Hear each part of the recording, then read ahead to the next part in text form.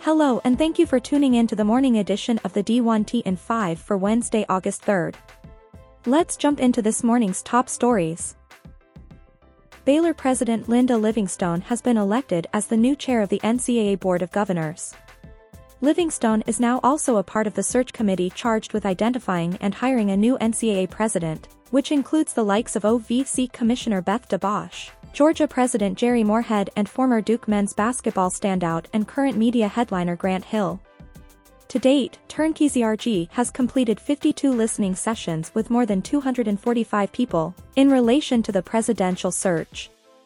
Further, the board formed a new subcommittee on congressional engagement and action to provide guidance to the board on what actions the association should take to seek congressional partnership in addressing legislative issues. The 8-member group includes SEC Commissioner Greg Sankey, NC State President Randy Woodson, and Norfolk State President Javon Adams Gaston. Sports Illustrated's Ross Dellinger breaks the news that AFCA Executive Director Todd Berry will step down from his role in January 2024. Berry's parting thoughts: someone's going to need to be actively engaged with the NCAA and possibly with the other entities, where everyone's in the loop. The AFCA needs to have input. I think that some of the problems we currently have, quite honestly, because you have people outside of the industry that are making decisions. I don't think we coaches need to have free reign over college football. We're here to assist the athletes and the universities. Athletics directors, university presidents, commissioners, and the AFCA should all sit down together and make decisions that are good for the game. Big Sky Commissioner Tom Wistrcill on how Power 5 realignment may impact his league. Quote, if somebody at the FBS level comes and asks one of our schools to join and they want to go, there's absolutely nothing we can do about it. Do I think that's going to happen? I don't know. Again, my crystal ball is not that clear. It is a huge jump. I've been a G5 AD, it's a huge jump financially from what we do, for an opportunity sometimes to play in a low-level bowl versus playing for a national championship. On the impact of the Transformation Committee's coming decisions, Wistrcill notes, I think what happens these next 4 months will really kind of set the stage for the future of the NCAA and FCS. Time will tell.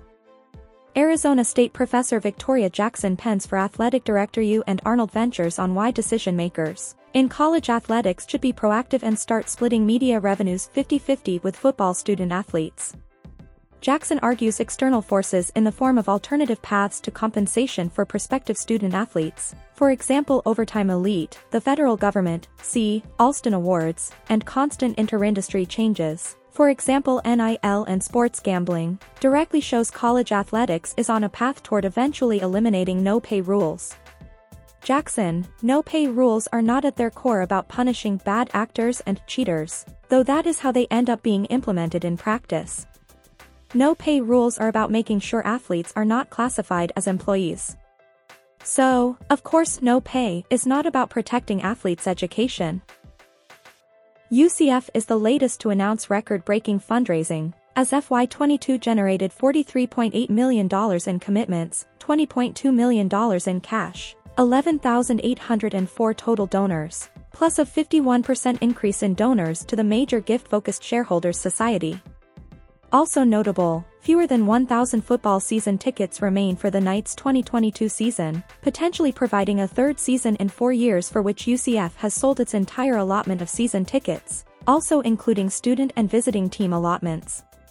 Key nugget from Knights AD Terry Mohajir: we have plans for upgrades in facilities and other areas for virtually all of our programs, and so identifying resources is more important than it has ever been.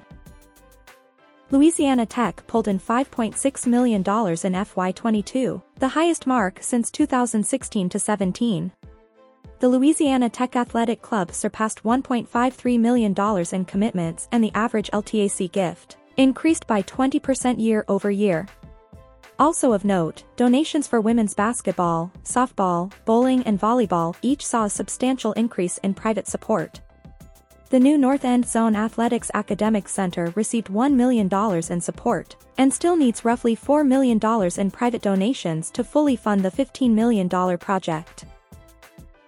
Oregon continues to wait on approval from the Eugene City Council for the proposed land swap between the city and the school that will enable a new indoor practice facility to come to fruition. The Oregonian's James Crapia writing, some members of the city council, including the one to vote against last month's authorization to advance the process, expressed concern about the impact the changes will have on the Eugene Science Center, which is also considering relocating to the old EWEB building, and its parking lots that supply some of its revenue from Oregon football games. The city council will revisit the proposal following its summer break. Thank you for tuning in to the morning edition of the D1T and 5 for Wednesday, August 3rd. We'll see you back here this afternoon.